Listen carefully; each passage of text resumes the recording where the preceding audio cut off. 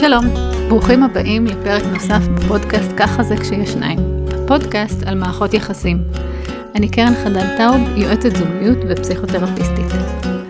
היום אני רוצה לדבר איתכם על קבלת החלטות. מנקודת מבט מסוימת. האם כשאנחנו בזוגיות מחויבת, מבוססת, ארוכת חודשים או שנים, האם יש מקום להחלטות שלי לבד, החלטות שלך לבד והחלטות שלנו? יש מקום להחלטה על דעת עצמי? האם כל ההחלטות צריכות לעבור בוועדת ההחלטות המשותפות? מהם ההחלטות שאני יכולה לקבל לבד ורק לשתף את בן הזוג שלי? האם אני צריכה לשתף את בן הזוג שלי בהחלטות שקיבלתי? מהם החלטות שחייבות להתקבל במשותף? שמעתי השבוע מישהי שסיפרה שבן הזוג שלה אוהב הפתעות, אוהב להפתיע, ולכן הוא הפתיע אותה בכך שהוא קנה לה לפני כמה שנים רכב חדש. הוא כולו היה בהתלהבות ובשמחה, והיא רק חשבה איך הוא מעז. מה דעתכם? האם הייתם רוצים להיות מופתעים הפתעה כזאת על ידי בן הבת הזוג שלכם? האם זו הפתעה שלא מקובל לעשות אותה לבד? האם נניח אפשר לסווג החלטות משותפות והחלטות בודדות ברף כלכלי? זאת אומרת, עד סכום מסוים כל אחד יכול לקבל החלטה לבד. זה אגב לפעמים משהו שאני עושה בקליניקה, כשאנחנו מדברים אני וזוג מסוים על הנושא של ניהול תקציב משותף, אז לפעמים אנחנו קובעים במצבים מסוימים, כשזה מתאים לאותו הזוג, שלכל אחד מהם יש סכום מסוים שהוא סכום שלהם, כמו מין קופה קטנה שנמצאת אצל כל אחד, קופה קטנה שבועית או חודשית, שהם יכולים לעשות בה כרצונם, והם לא צריכים לבקש או לנהל על זה דיון. האם זה נראה לכם? או שאולי בכלל הרעיון הזה של מישהו שקונה למישהו אחר משהו שלא על דעתו, זה לא משהו שמקובל, ובאם הוא היה קונה לעצמו את הרכב, או לעצמו משהו נגיד בסכום קטן יותר, הוא לא היה צריך להתייעץ? מה דעתכם? איך אתם מקבלים החלטות? האם נניח שמישהו מבני הזוג, הייתם יושבים לארוחה משותפת, ופתאום בן או בת הזוג היו אומרים, אתם יודעים מה? אני רוצה להיות טבעונית. אני החלטתי שאני מפסיקה לעשן. אני מתחילה לעשות ספורט. אני חוזרת בתשובה. האם אלה החלטות שאפשר לקבל אותן לבד? או אפילו החלטות אחרות. אני רוצה לקחת קורס, החלטתי שאני לוקחת קורס מסוים בחודש הקרוב, כל יום רביעי מ-4 עד 8, אני בקורס. החלטה שאפשר לקבל אותה לבד. אני רוצה לילה אחד חופש השבוע, ואני נוסע מחר מהבוקר, ואני אחזור מחרתיים. אפשר? אי אפשר? לכל אחד מאיתנו יש מערכת יחסים שונה, ואני בכוונה אומרת לכל אחד מאיתנו, כי לפעמים התפיסה של כל אחד מבני הזוג בתוך הזוגיות היא שונה לגבי הנושא הזה. הוא רואה את השיתוף כמשהו שצריך לקבל החלטות משותפות לגבי הכל ותמיד, מהחלטה הכי קטנה עד ההחלטה הגדולה, והיא חושבת שרק בהחלטות מסוימות צריך לנהל שיח משותף. ואז יש פה פער. עכשיו יש זוגות שבאופן טבעי אומרים את כל ההחלטות אנחנו צריכים לקבל ביחד, אבל לא יודעים איך לדבר עליהם ביחד. זאת אומרת, צריך לשבת ולדבר, אבל הם אומרים, היה לי פעם זוג כזה שדיברו על משקעות כלכליות, שהוא מבין בהם יותר, היא מבינה בהם פחות, והוא אומר לה, אבל אני רוצה שתקבלי את ההחלטות ביחד איתי, אז בואי תלמדי את זה, אלה הנושאים, ואז היא קשה לה עם מספרים, ולכן היא מתנהלת יותר לאט, ולוקח לה זמן, ולחשוב, ובכלל קבלת החלטות זה משהו שהוא מורכב עבורה, והוא כבר מתעצבן, ונו יאללה, ואני צריך לקבל את ההחלטה הזאת, וזו החלטה שהיא תלויה, היא רגישה מבחינת הזמן, וצריך לחשוב, וצריך לנוע, אז היא אומרת לו, עזוב אותי, אז תקבל את ההחלטות האלה לבד, הוא אומר, לא, אבל זה הכסף שלנו, של שנינו, אני לא יכול לקבל את ההחלטה הזאת לבד. ופה נכנס המקום הזה של אני לא רוצה על אחריותי את כל העתיד הכלכלי שלנו. אז מה שאני אומרת שלפעמים קבלת החלטות יש עליה הרבה מעבר לרק ההחלטה הספציפית. לפעמים לקבל החלטה משותפת זה חלק מהביחד, חלק מהאינטימיות שלנו, ואם אני מקבלת כל ההחלטות לבד, אז מה קורה לה ביחד שלנו? האם הוא קיים בכלל? האם את נמצאת פה בקשר אם אני צריך לקבל את כל ההחלטות לבד? ואותו דבר להפך, הרבה פעמים אני אשמע בקליניקה על הורים צעירים, שהרבה פעמים זו האישה שאומרת, אני צריכה לקבל את כל ההחלטות. האם להשאיר את הילד בבית היום כי הוא לא מרגיש טוב, ואם אני משאירה אותו בבית, אז לתפעל את כל מה שזה אומר. אם אני נשארת בבית, האם צריך בייביסיטר, נושא שלא פעם עולה בקליניקה, זה מי דואג לבייביסיטר לפני המפגש הטיפולי? אז החלטות מייצגות פה את הביחד. אני צריכה לקבל את כל ההחלטות לבד, משמע שאני מרגישה לבד.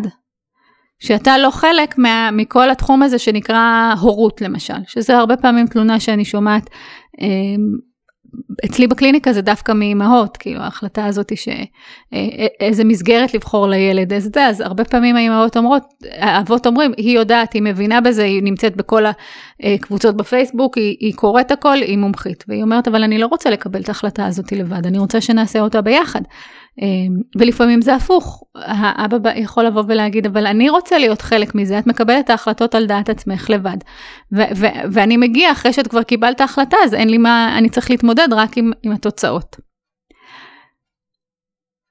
אז מה אתם חושבים? שנייה תעצרו ותגידו, איך אני הייתי רוצה לקבל החלטות? איזה תהליך הייתי רוצה שיהיה בזוגיות שלנו? איזה החלטות אני רוצה לקבל ביחד? איזה החלטות אני רוצה, תחומים אני רוצה שהם יהיו שלי?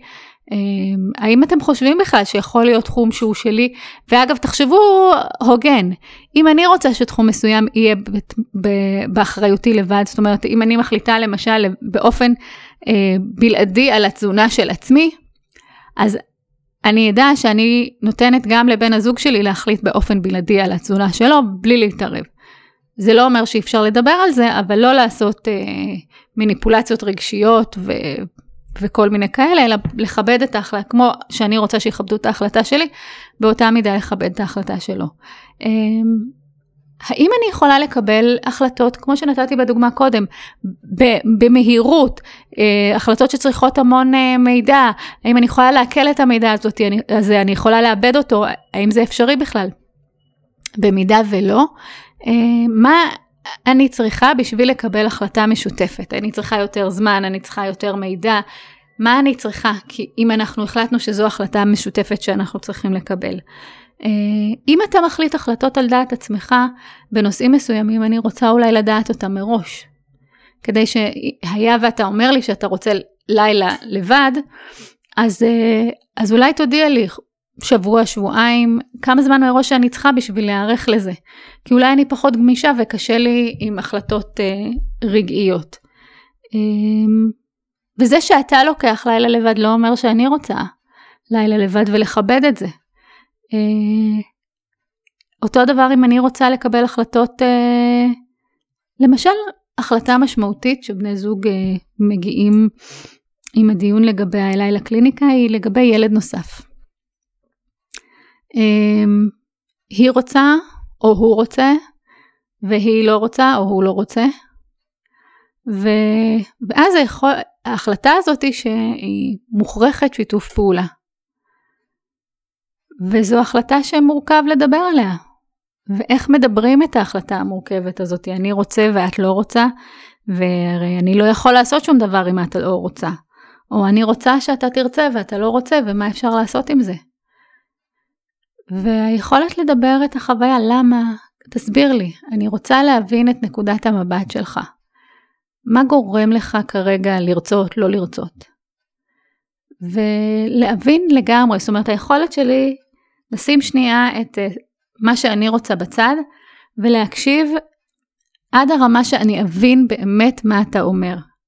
לא דרך הפילטרים שאני מנסה לשכנע אותך, אלא להקשיב כדי לשמוע ולהבין את החוויה שלך. אז רגע, אז אתה אומר לי שאתה נורא רוצה עוד ילד עכשיו, בגלל שאתה מרגיש שאנחנו במקום נכון, ושזה יהיה נפלא גם לילדים כשכבר נמצאים, וגם אנחנו פנויים לזה עכשיו מבחינת הלימודים שלנו, או הקריירה שלנו, או ההורות בכלל, או החיים בכלל. ומה זה אומר מבחינתך עוד ילד, איך אתה רואה שזה יקרה? אחר כך אני יכולה לשאול קצת על החששות שלי. אתה יודע, אתה מדבר ככה, ואני חוששת מזה שלא יהיה לנו זמן או חופש לנסוע עכשיו, כמו שהיה לנו עד עכשיו לנסוע ללילה. ואיך אתה רואה את זה? ומה אתה חושב על זה? לא לנסות לשכנע, אלא באמת לנסות להבין. וזו היכולת, זה מביא אותנו קרוב יותר ליכולת לקבל החלטה משותפת. אז דיברנו על החלטות של כל אחד מאיתנו בזוגיות. האם יש החלטות כאלה? והזמנתי אתכם לחקור את המערכת יחסים והתפיסה שלכם לגבי הזוגיות שלכם. האם אתם חושבים שיש מקום להחלטות פרטניות של כל אחד בנפרד? מה הם ההחלטות? האם הרף הכלכלי הוא זה שאומר? האם זה זמן משותף מה שאומר? איך אנחנו מחלקים בעצמנו את המשאבים האלה? ואני מזמינה אתכם גם לבדוק עם בן או בת הזוג שלכם, האם הם חושבים אותו הדבר. להבין מה כל אחד מאיתנו צריך בשביל לקבל החלטות. אם יש קושי בקבלת החלטות, אז להבין גם מה קורה שם. אם אני צריכה עוד זמן, אני צריכה לדעת מראש, כל מיני דברים שמאפשרים את זה.